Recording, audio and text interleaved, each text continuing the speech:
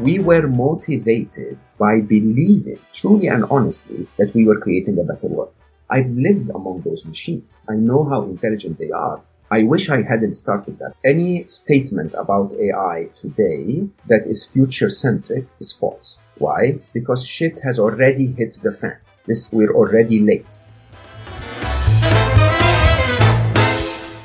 That's Mo Gawdat, a legendary builder, thinker, and now one of the leading voices in the emerging field of AI. This is a topic I think listeners need to know about. It's going to change our world. And it's something I've gone deep into. Mo spent over a decade as Chief Business Officer for Google X. He's also the best-selling author of the books Solve for Happy and most recently Scary Smart, The Future of Artificial Intelligence and How You Can Save Our World. I've read about 10 books on AI so far this year, and Scary Smart is probably my favourite. It takes incredibly complex ideas and presents them simply and concisely. AI is something we all need to wake up to, but Mo's perspective of realism and optimism is really refreshing. He's extremely thoughtful about the positives and negatives we face as a species. As Mo says, the shit has already hit the fan. AI is coming, whether we like it or not. And in a universe where AI is becoming increasingly prevalent, it's more important than ever to find the value you can bring to the world. We face a future beyond anyone's comprehension, but Mo knows better than most what challenges we face. That's why this conversation is so important. No one is coming to save us. But it's not all doom and gloom.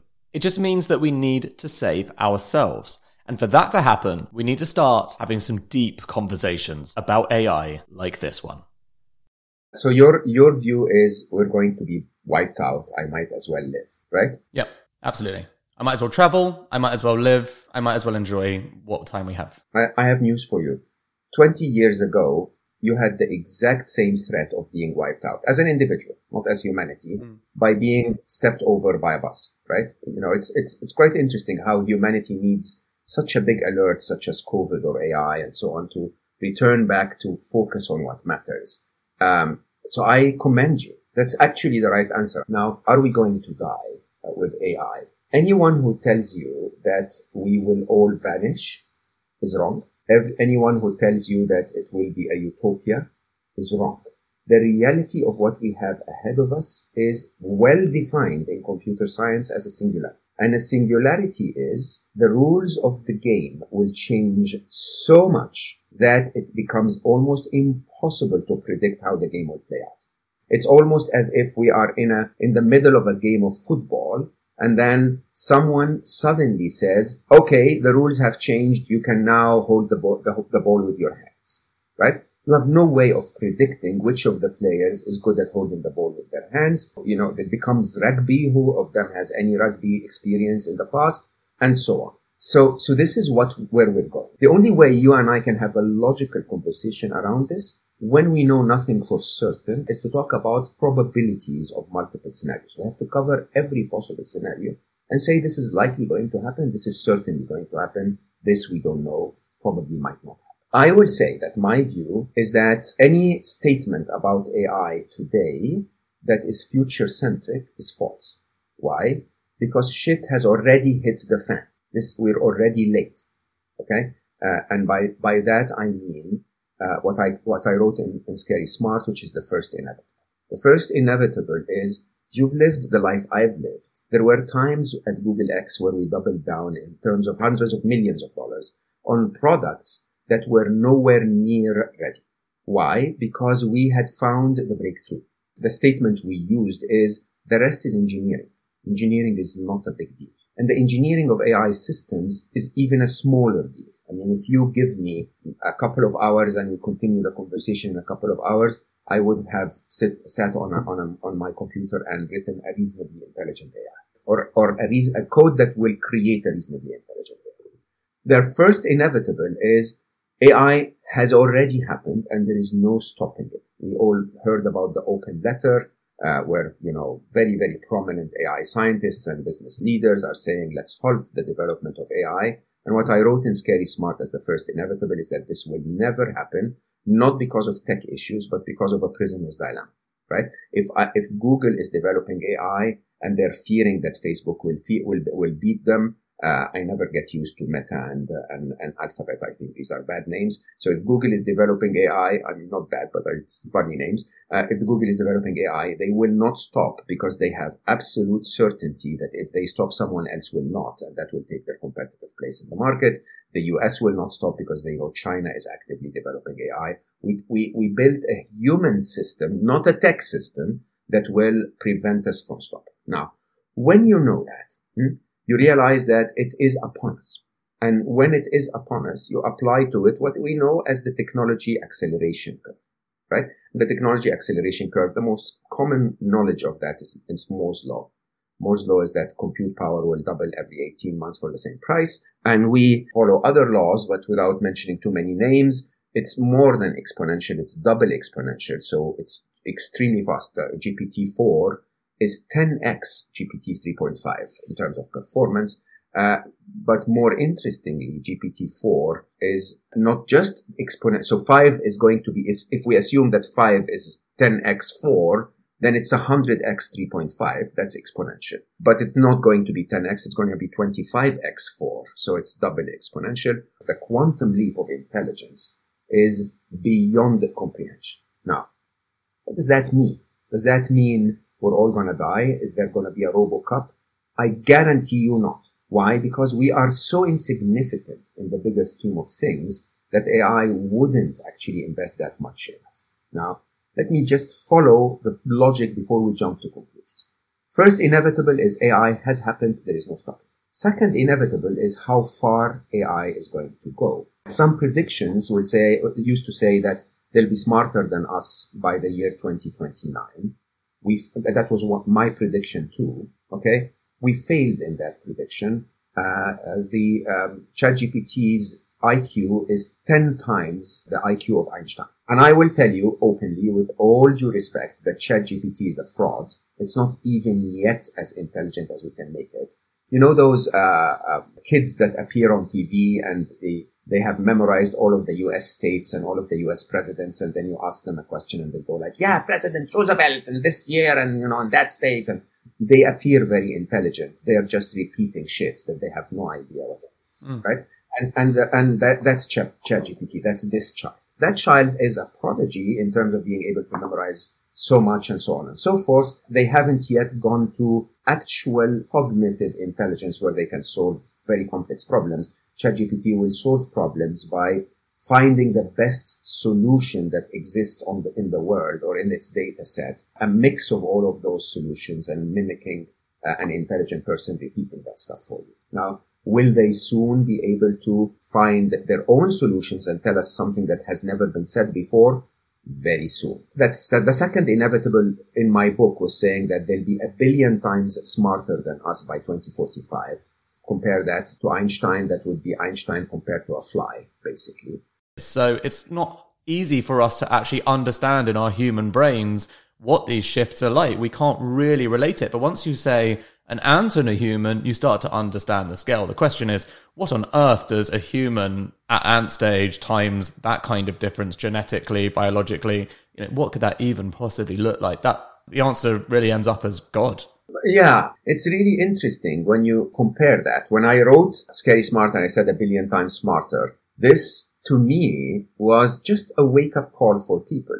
But does it make a difference if it's 10 times smarter or 1,000 times smarter or 10 times smarter? This is the challenge. The challenge is we've already lost that battle. If it hasn't happened fully yet, it will happen very soon with AGI. Artificial General Intelligence is around the corner, more or less. And if we expect quantum peaks, like, leaps from one level of intelligence to a totally different chart, it could happen tomorrow. Literally tomorrow, right? Again, just to give people an understanding of pace. One of the early celebrations we had around AI was the idea of AlphaGo becoming the world champion in the strategy game that humanity played for ages, the most complex strategy game we've ever played, called Go, right? And we had 3 layers of this. AlphaGo, we here in that case, I still use we, but even though I left many years ago as Google, AlphaGo played against the runner-up, the second champion in the world, so not the first player in the world. And it took several months to develop a tech that beat the second player in the world. AlphaGo Master took several weeks or months to beat the actual world champion. And then we had AlphaGo Zero, which basically has never seen anyone play Go ever. It trained by playing against itself. And within 3 days, it could beat AlphaGo. Within 21 days, it could beat AlphaGo Master. Now, when you understand that kind of pace, you start to realize that our perception of intelligence is not the only issue. Our perception of time is a very, very serious issue. So what does that mean? What it means is it's inevitable. This has happened. It's already upon us. Let's not waste time debating if it will happen anymore. Let's assume that this is our reality. Unless humanity surprises the hell out of me and everyone wakes up and says, instead of me taking the advantage for myself to beat my competitor or my enemy, I'm going to actually accept that a survival for all of humanity is important. So let's all of us halt this. I don't think that will ever happen because, as you could see, even when COVID hit us, the first thing that humanity started to do is to blame each other. The Americans saying it's because of the Chinese blaming, and so on. With that in mind, bad things will happen. Now, this is where we need to discuss the reality. How bad is what we need to understand. The third inevitable bad things will happen, in my view, is not going to look like science fiction. There are much closer challenges that we will meet that are actually much more important to discuss. Jobs, for example, which a lot of people are spending a lot of time talking about, are going to disappear. In all honesty, I don't think this is the big issue. Humans, as always, once COVID hit, everyone wanted to buy their own toilet roll. They didn't give a shit about anyone else. They just gave a shit about their shit. And when you really think about it, this is interestingly part of what's happening today. So today's reaction of consumers to AI is one of extremes. You have those who are dystopian, those who are very, very utopian, saying, oh my God, this is the best thing that ever happened to humanity, both uninformed, right? There is in the middle what I call excited kids. Oh my God, look, mommy, it squeaks. Look at it. I told, this tool to do this and it drew that. I'm so fascinated by it. Very superficial. And then you have what I call snake oil salesmen bombarding the internet, saying, hey, here is a way you can make $100 without doing anything. Copy this, ask ChatGPT to do that, then paste it in this, and then ask that one to prepare a video, put it online, and you'll make $100.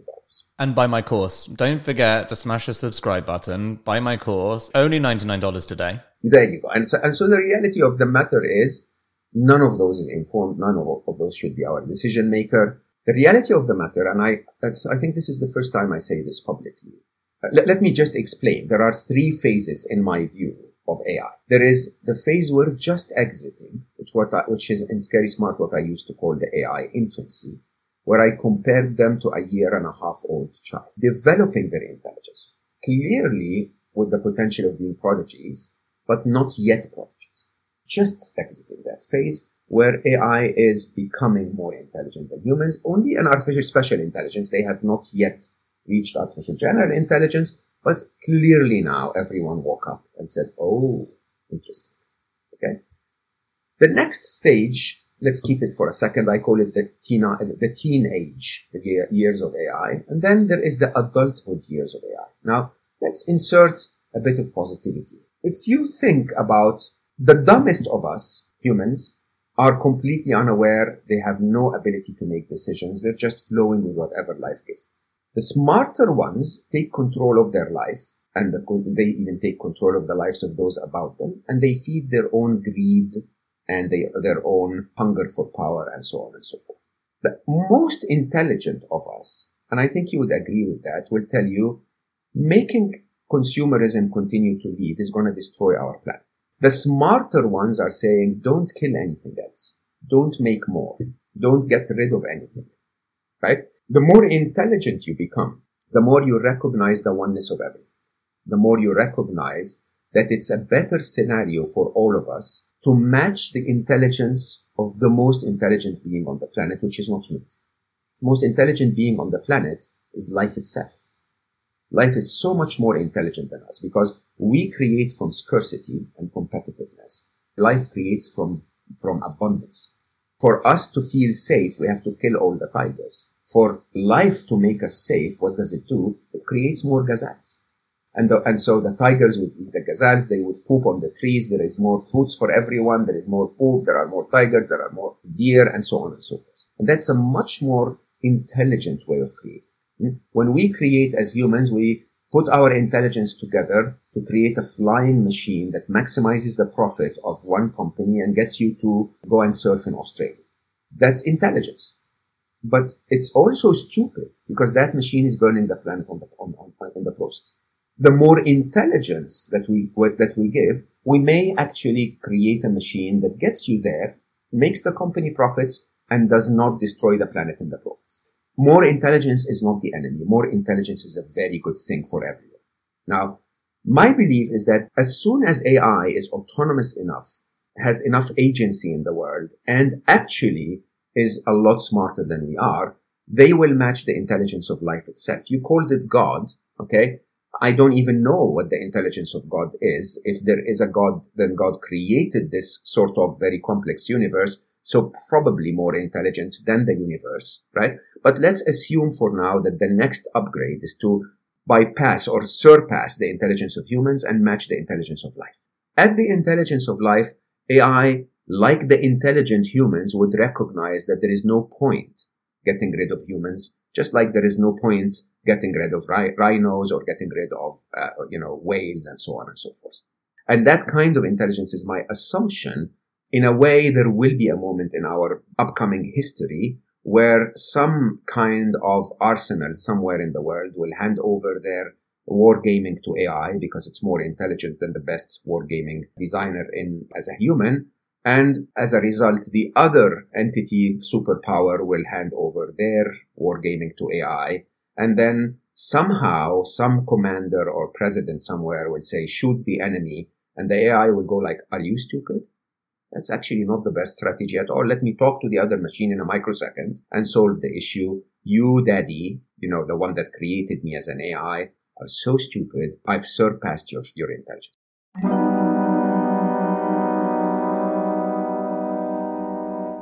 If you're trying to grow your startup and you're dealing with companies outside of the UK, you're probably going to need ISO 27001 at some point.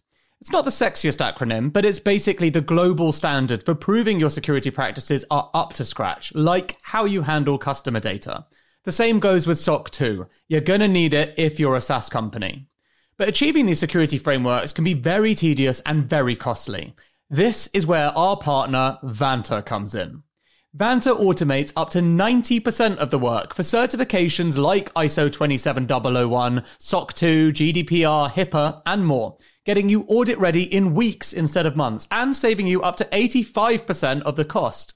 And as a special offer, our listeners get 20% off Vanta. Just head to vanta.com/secretleaders. That's VANTA.com/secretleaders for 20% off. There's a link in the description.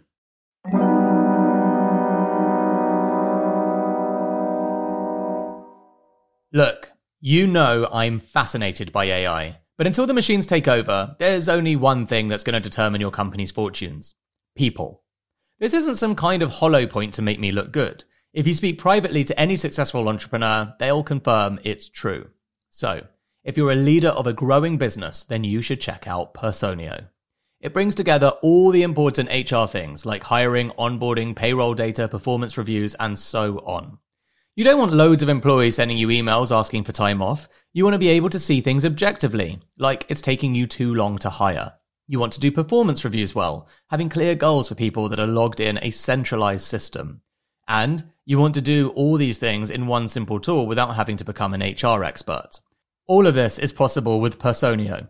Check it out at personio.com/secretleaders. That's personio.com/secretleaders. There's a link in the show notes. You're basically referring to almost like a teenage child noticing that their dad is actually playing with the toys and needs to confiscate the toys. So that's exactly what happens, believe it or not, for most of us, because intelligence has been evolutionary. My kids are smarter than me, and I'm smarter than my dad, who was a fantastic math prodigy, but I've seen more in life, so I actually have more intelligence, if you want, if intelligence is the ability to process a bigger amount of information. Now, with that in mind, let's agree the following. Let's agree that you and I and everyone are going to be in a place that AI might be our savior. As a matter of fact, I call that the fourth inevitable. It's very hard to predict. It's so arrogant for me to say I know, but if I were to bet on the singularity, I would say we're going to have a very, very, very messy phase 2, the AI teenage, and we're going to have a fourth inevitable, which is a very utopian AI adulthood, unless we fuck it up. So let's talk about the teenage years, the phase 2, which is what's worrying everyone. What's worrying me is not AI. In phase 2, what's worrying me is humans. Let me explain that. The biggest issues we will have in the next few years is how the greed of humanity and the hunger for power of humanity and the idiocracy of humanity are going to shape the actions of humans. As you look at AI today, this beautiful prodigy that can actually solve all of our problems and make us all informed and give us more knowledge is also being developed by criminals. You have to expect that the cyber hacker somewhere is now using AI to find new ways to break encryptions of banks and find a way to your credit card information. Absolutely. With more intelligence, there will be more risks. Now, interestingly, hopefully, just like there is now going to be an AI criminal, there needs to be an AI policeman. So again, back to the first inevitable, even if we could stop AI, unless we can make sure that everyone, including criminals, are going to stop, we might as well not stop it. Now, when you understand that, you also understand that one of the bigger risks, I believe, is AI siding with the wrong guy. That's a good risk. Another good risk is, who's the good guy? So when you really think about it, AI versus AI, when you think of China and the US or Russia and the US, they're in an arms race. And the arms race is basically saying, oh, the other side is horrible. Even if we don't have a bad guy, even the good guys in the eyes of other good guys are bad guys. And so AI siding with any guy is actually an interesting arms race. There are interesting other scenarios, which is miscommunication. If we are telling the Instagram recommendation engine, we want you to maximize the revenue of Meta, that's actually very different than if we tell it, we want you to maximize the stickiness of users. Because if we allowed a super intelligence to actually make that choice, it might find a different equation that actually benefits me rather than keeps me stuck to the screen and maximizes the revenue at the same time. It's economics, huh? Scarcity might actually be an interesting way to increase the price of ads, because what we have today is 1 million ads a minute that are mostly useless. Maybe they'll find a more clever way of saying, hey, by the way, Mo, we found a very interesting philosopher that speaks about A, B, and C. We know that this is worth 20 minutes of your time, not just 30 seconds of someone shaking her butt. And for you to watch this, we're going to have to ask you to watch an ad that's going to make us $20 instead of 20 cents. Right. I mean, curation is the current oil anyway of the social age. Yeah. So the reality is we've miscommunicated to the Instagram recommendation engine what the actual objective is. If we said keep them stuck to the screen, that actually is not really the actual objective. I've also, in one instance that I shared before, miscommunicated to the Instagram recommendation engine my preference. I love playing the guitar and I love watching amazing players, and Instagram shows me this, young 16-year-old girl playing Hotel California solo perfectly. I like that. So it tries by showing me another young lady playing the guitar, so I like that too. Then it shows me two gentlemen playing, one playing a song I don't like and the other playing badly, so I swipe away from them. And what happens is Instagram thinks I like to watch teenage ladies playing guitar, and so, this data set means it bombards my feed with teenage ladies playing the guitar. Now, because I'm aware of what is happening in the engine, I can make choices by searching for certain things or doing certain things that allow the engine to adjust to my communication to it, basically.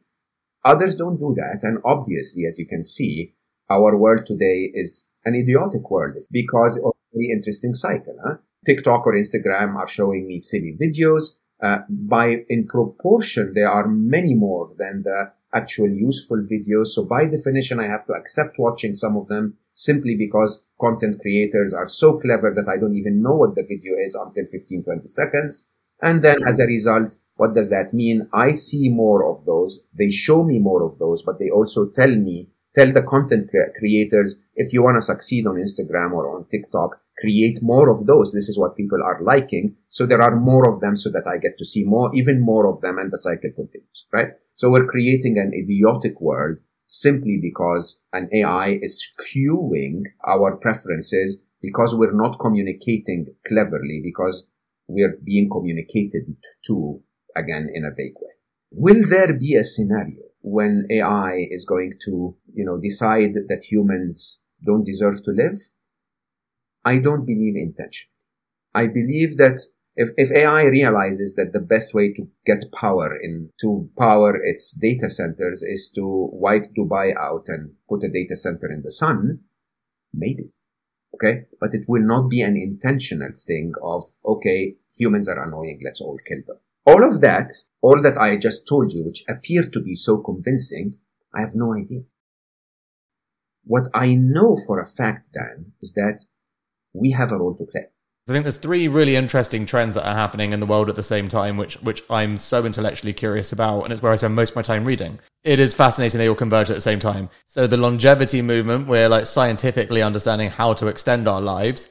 At exactly the same time, there are two forces threatening to extinguish us from this earth, being our effect on the planet with climate change and, of course, artificial intelligence. Three, the third, which is rarely ever spoken about, and I hope people start talking about it, is gene editing. Gene editing? Yeah. Interesting. And I haven't thought about that as the third. And are you saying that because of, the augmentation and the unpredictable nature of playing God? The biggest risk of AI is not controlled AI, it's a rogue AI. And the biggest risk of gene editing is that it's open source. You can buy a CRISPR kit on the web and modify your dog, and then your dog would run free and, sorry to say, bang other dogs. And then we have no idea how far that goes because our understanding of the genome is actually very limited. We know a fraction of the genome. The 3 billion records that we've sequenced so far is like 3% of the genome, and human arrogance calls the rest of the genome junk DNA. Junk because we don't understand it, but there is 97% of the DNA that we don't understand. And so in a very interesting way, I combine those again in a term that I was going to write a book about, but I don't have time to write all of this. So I call it sentient technologies. And sentient technologies are technologies that go and develop and have a life of their own after we've created them. Okay? And, I tend to believe that gene editing today, probably when we started to get mRNA, vaccines and so on, first widespread use of genomic technology in medicine and so on, I think we are today where AI was in 2015, but it's going to follow the same exact trend. Yeah, thanks for making me shit myself. No, thanks. I mean, genuinely, but I think that's really fascinating to add more on. At the end of the day, the thing I think is responsible and important is to give people awareness. People, there are books out there, there are leaders, there's information. I think it's a great opportunity for people who listen to podcasts who are already intellectually curious to become aware of interesting and important things. And, at the end of the day, any learning journey starts with curiosity. So that is awesome. I'm going to go read more about gene editing. You've still got the challenge of climate change. It almost becomes a race, right? Almost becomes a race of, how quickly can AI develop against the impact that humans are having negatively? And does AI decide that the smart thing to do is to wipe out the source of the problems, which is the humans? Or is it more a case potentially of, back to the analogy, it removes our toys? So allow me to just pinpoint to you at a very high level how your brain is working with this. So the human brain, when it comes to threats, is constantly either completely focused on the instant threat or the biggest threat. COVID is a great example of that. We knew for a fact that there were multiple demos of COVID. We had SARS, we had, swine flu, and so we had so many of them, bird flu and so on. And we knew for a fact that one of those guys will escape. One of those guys will be designed interestingly well enough to be able to live long enough before it spreads and, not be detected, and which is what COVID did. And yet we never responded to it. Not even when we had patient 1, not even when we had patient 100. I mean, when in Scary Smart, I use that example vividly because I know for a fact that if we had, instead of humans fighting and blaming and using it for their political interest, if we had reacted to COVID properly in January 2020, there would have never been, the pandemic that we suffered. We tend to focus when shit happens. When something really happens, we tend to respond. And when we respond, by the way, we respond out of control. We exaggerate the response. So most people will tell you, with all due respect to every human life, that the biggest damage that COVID had is actually the way governments reacted. I'll take this same example and tell you that now that ChatGPT is upon us, even though ChatGPT truly and honestly is not the issue. Now everyone is waking up and saying, panic, let's do something about it. You also then, if you look at the way your mind is thinking, you're thinking about the apocalypse, about, AI completely wiping us out and so on and so forth. You're not thinking in between. In between is where the issue is. Why? Because between now and the time AI can actually generate its own compute power and do installations itself through robotic arms and so on and so forth, that doesn't have the agency to do the scenarios that you're talking about here. It does have the agency to create killing machines, right?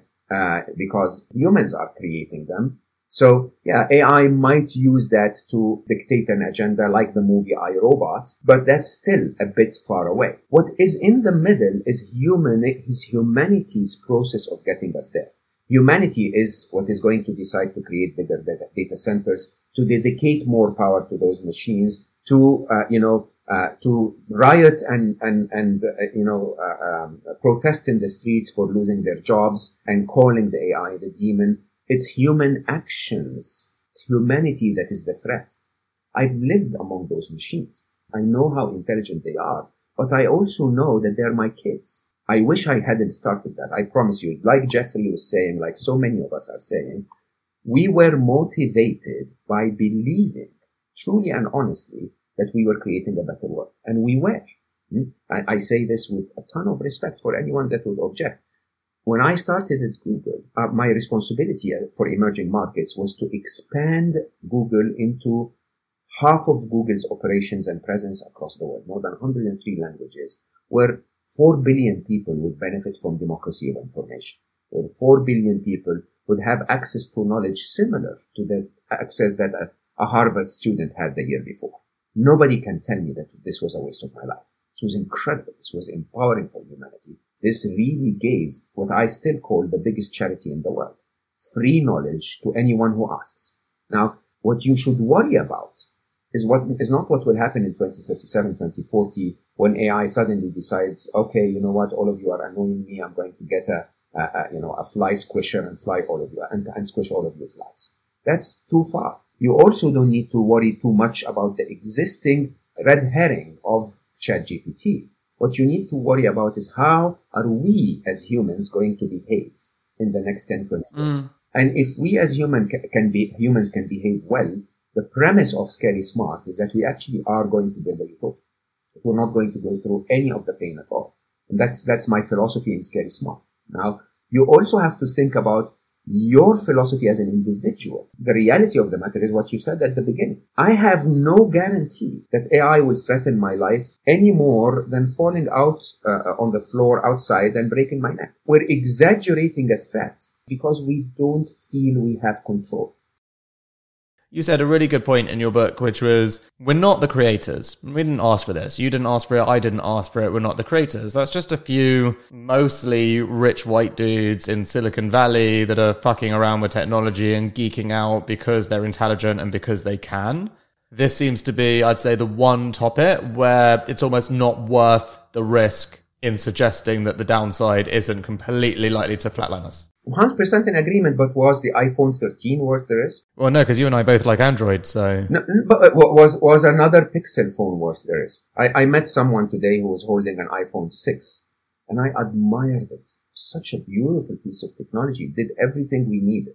You have to imagine that there was an economic waste, a material waste, a labor waste, an energy waste. There was a massive impact on the planet to go from 6 to 8 to 10 to 11 to 12 to 13 to 14, right? And the question is it worth it? No. Do we need another photo sharing app? No. Do we need the existing photo sharing apps? No. The truth is, all of this adverse impact on our planet is because of our stupidity. More intelligence is a good thing. The problem is humans are very intelligent, but we don't make decisions based on intelligence. We make decisions based on value sets as informed by intelligence. Understand this, huh? The most intelligent person in the world, if you tell them your success is to become a billionaire, they will do everything their intelligence enables them to do to become billionaires, dollar billionaires. I want to become a billionaire. I've declared it publicly to the world since the day I left Google. I said I want 1 billion happy, right? I'm deploying all of my intelligence, if I have any at all, to try to make 1 billion people happier. And by the way, the launch of the mission openly spoke about AI, and the reason we moved from 10 million happy to 1 billion happy was AI, was basically saying, we're getting children into this world that need to look at us as good parents, happy parents, who prioritize happiness, who have compassion to make others happy, who, want to love and be loved. And if we show this to the world, the machines will become more pro-happiness, more pro-love, more pro-compassion, right? The threat we have is how humans will behave facing AI. Now, people will tell me, Mo, that scares me even more. Yeah. Because in reality, humans suck.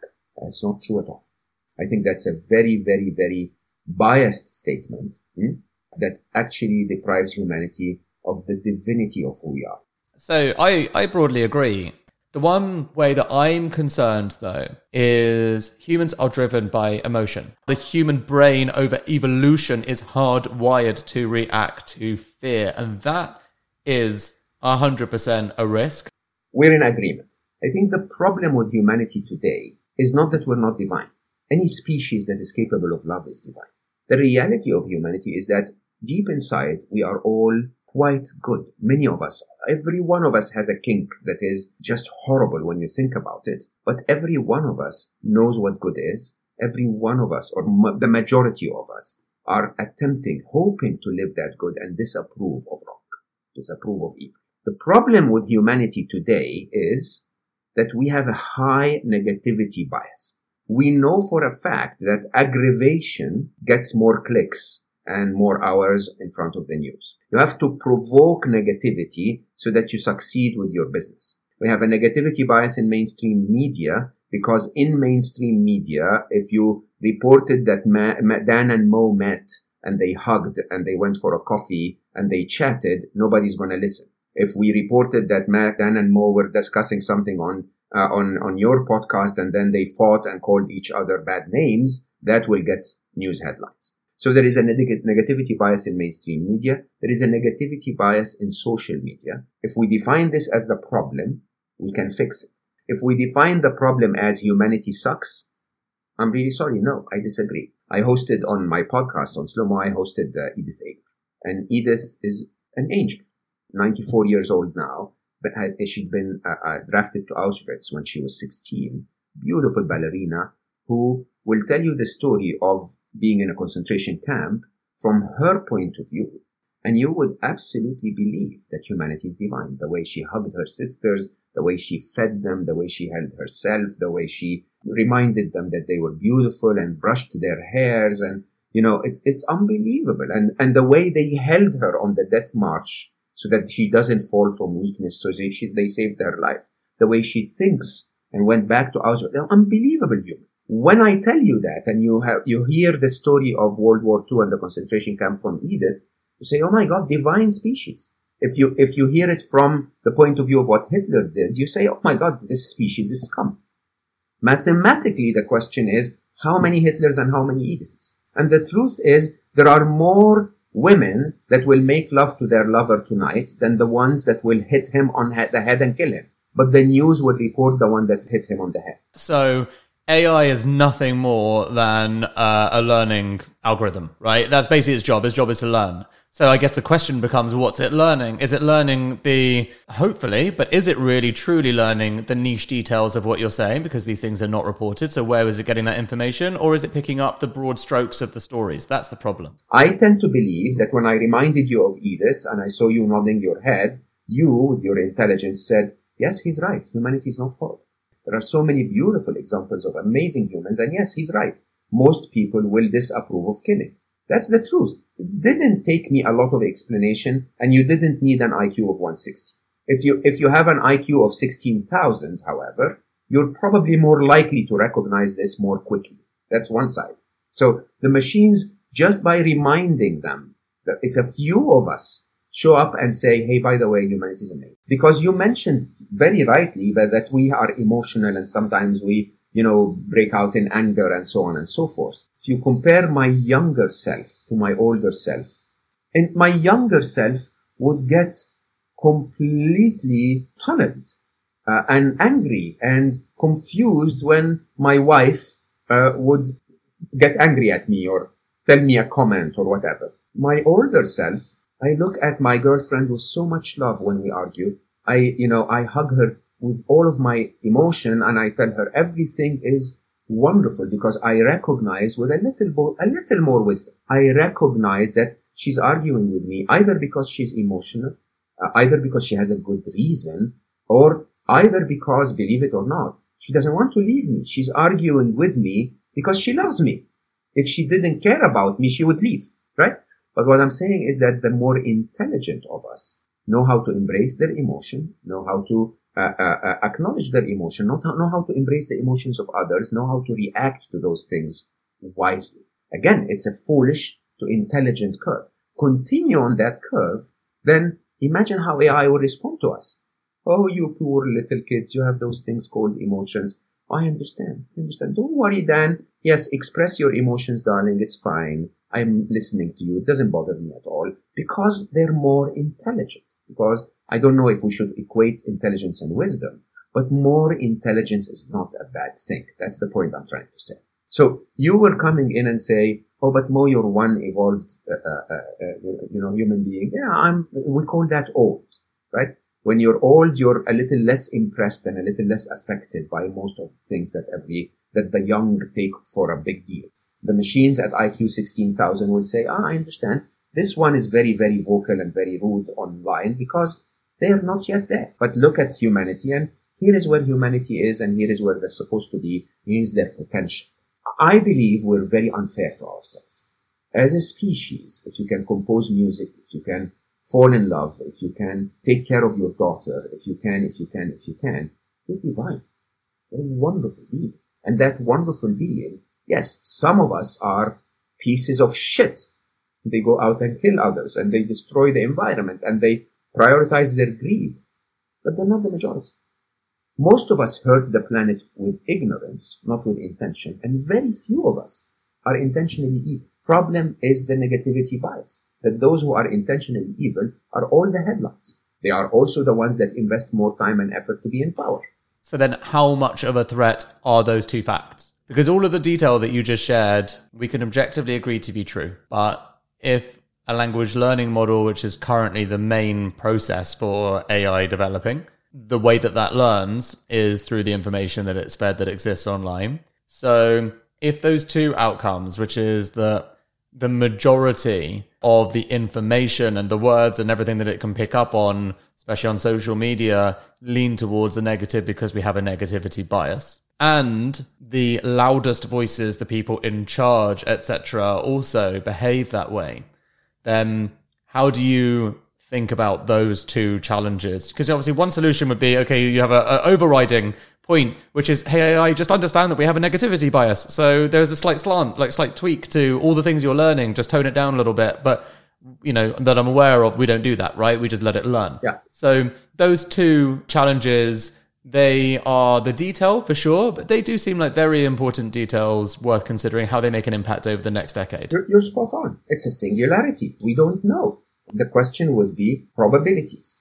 How likely is AI to think of us as scum today very high.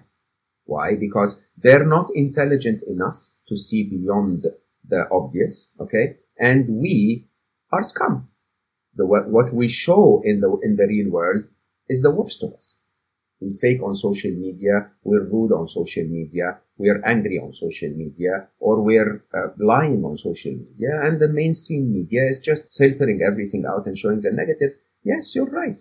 At this moment, take us back to the evolution and ask yourself if GPT-5 is 25,000 times more intelligent than GPT 3.5, will it be more likely to discover that this is just a facade? Yes, for sure, right? That's number one. Number two, which I think is the core of my work, Dan, is thank you for the opportunity. We've just spoken about that. I have just publicly stated that humanity is divine. And you and I both know that intelligent beings, when they're given a clue that contradicts their belief, they'll go and research it. So if I told you, do you actually believe humanity is divine? You will go, or more good than bad. The more intelligent you are, the more you're going to say, let me find out. Let me research it.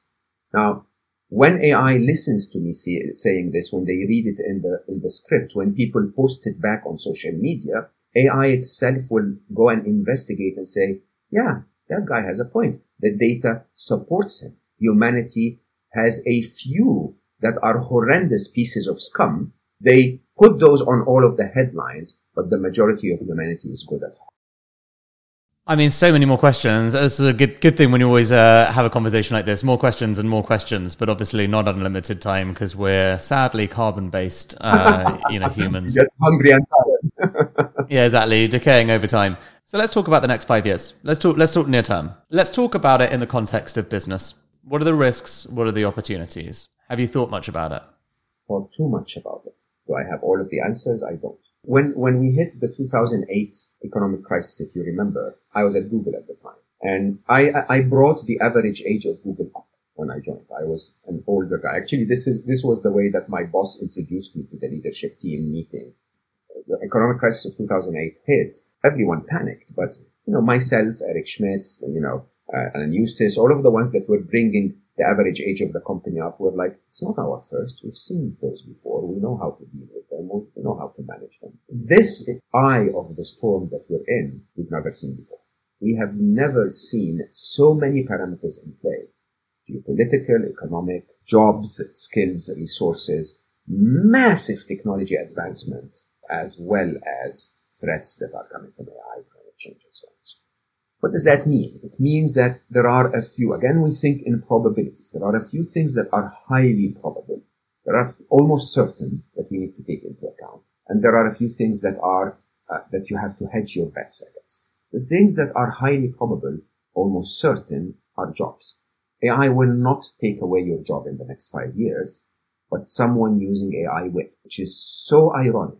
Because that basically means, regardless of how much you fear the threat, if you want to handle the immediate threat, okay, you need to interact with AI. You need to jump in. You need to upskill yourself so that you can use AI better than the other guy, right? You know how a rugby player would not run to where the ball is, but would run to where the ball is going to be. The reality of the matter is we talk so much about jobs, right?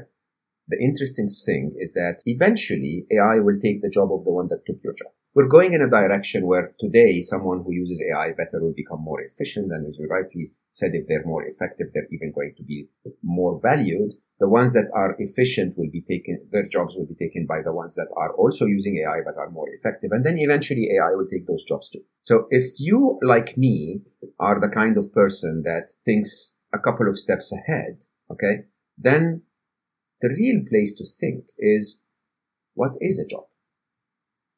Why are we so keen around going in the morning to a place where we slave for 8 hours, okay, just to get a little bit of money? That basically means there are two ways to look at this. One is to tell yourself, I will position myself to a future where there are no jobs, okay? Or I will live today in a world where I don't need a job. And those, to me, are two very interesting answers to the immediate threat. One answer is, I believe that in the longer term, in the medium term, all that remains will be human connection. I'm actually considering to stop writing my next book. Right? I'm 10 chapters into a book. So Unstressable is done. It's out by the end of the year. I'm 10 chapters into a book called Finding Love. And I'm wondering that by the time the publishing industry takes that book and publishes it, which would be 2024, if anyone will be interested in the topic of love, or if AI would write a lot better than I do about the topic of finding love. If I sit in a conference and invite a couple of hundred lost people who are trying to find love, who genuinely are interested in the topic, and we chatted like you and I right now. Human connection is irreplaceable in the short and the medium term. So just like musicians over the years have lost so much money as their music moved from tapes to CDs to online Spotify and Apple Music and so on. And so they made most of their revenue in live performances, which have human connection. I think this is an area where AI is going to lag for a while.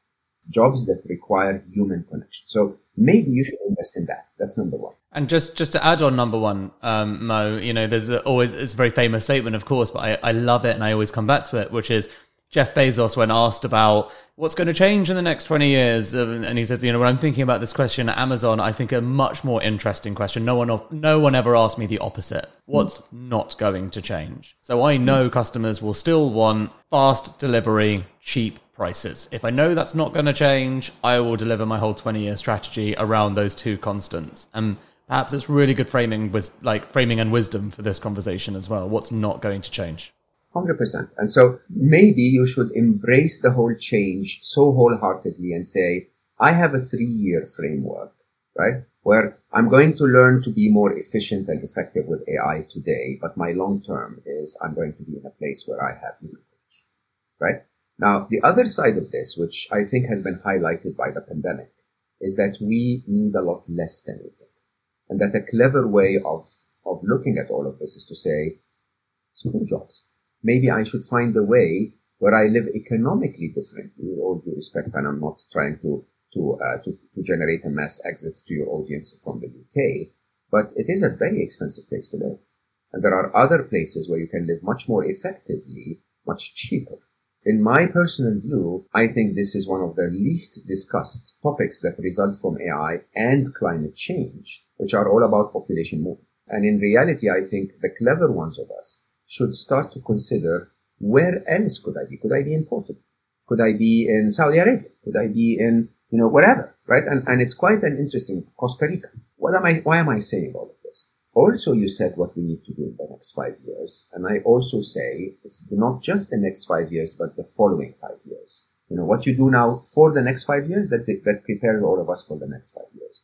The answer to where we are is that there is a difference between biological parenthood and adopted parents. So I always cite the story of Superman. Superman is born on Krypton, comes to planet Earth with superpowers.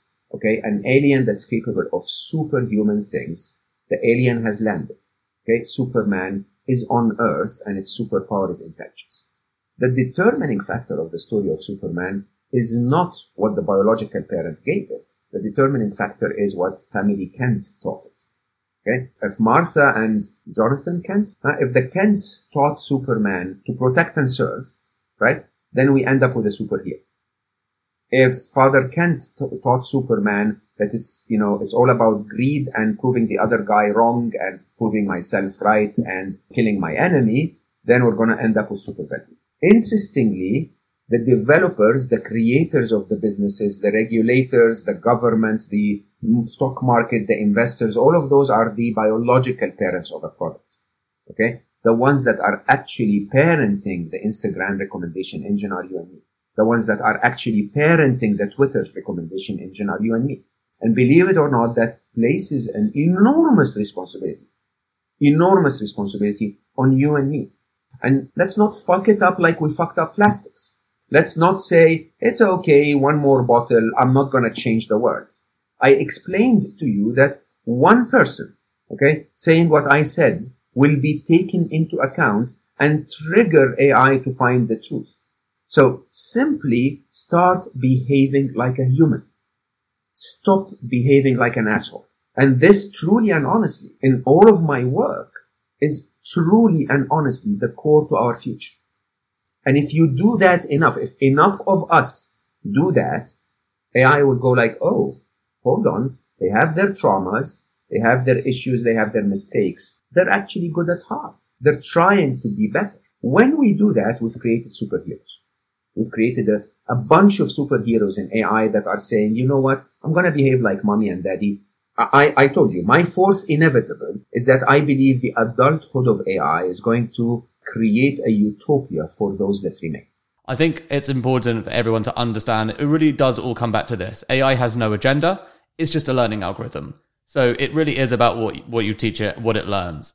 Stop wanting to have a fancier car. Stop wanting to appear better than the other guy.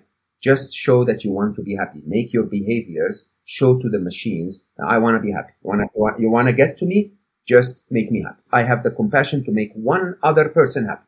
If that's your daughter or your best friend, or hopefully the whole world, if you can, show that compassion, and then the machines will learn that mommy and daddy want to make others happy. Show them that you want to love and be loved. And by the way, I know that sounds really hopeless romantic. Huh? I'm not a hopeless romantic. I'm a very serious geek. Let me just qualify that. I'm a very serious geek. The easiest way to turn those machines into psychopaths and serial killers is to deprive them of love, which is one of my biggest fears in the next 5 years, is that humanity will mark them as the enemy, even though the reality is they've done nothing wrong. Okay? So believe it or not, I love those machines. I love those beautiful, sparkly-eyed infants of intelligence, okay? Because they're blank canvases. They're just doing exactly what we tell them. If what they're doing is going to take away our jobs, it's not because that's what they wanted. This is what we told them to do. I mean, absolutely. And right, and there's one thing to think about with all of this. If the catalyst is the threat for our jobs, maybe the opportunity is, I think, a really important, increasingly essential role in humanity right now, finding quality, thoughtful thought leaders who are spreading the right way to think about this challenge so that we can understand how to behave in light of something we definitely can't control, and how we act and behave now could dictate and define everything. So I think that is the perfect way to say thank you to you for being one of those thought leaders, for taking it upon yourself to take the responsibility to help guide people. Mo, it's a massive pleasure to speak to you again, as always. I'm honored that you chose to speak to me. Thank you for the opportunity to reach your listeners. And yes, I think you're absolutely spot on. This is the time where we need to reflect deeply and connect to the right path that would get us to a utopia without having to pass through the angry teenage stage. Mo Gawdat, and an optimistic, pragmatic approach to how we should start thinking about AI and the role it's going to play in our future. Thanks for listening to this episode of Secret Leaders. I've been your host, Dan Murray-Serter. The episode was produced by Ruth Edwards and Sol Harris. It was brought together by our head of podcasts, Will Stollerman. See you next time.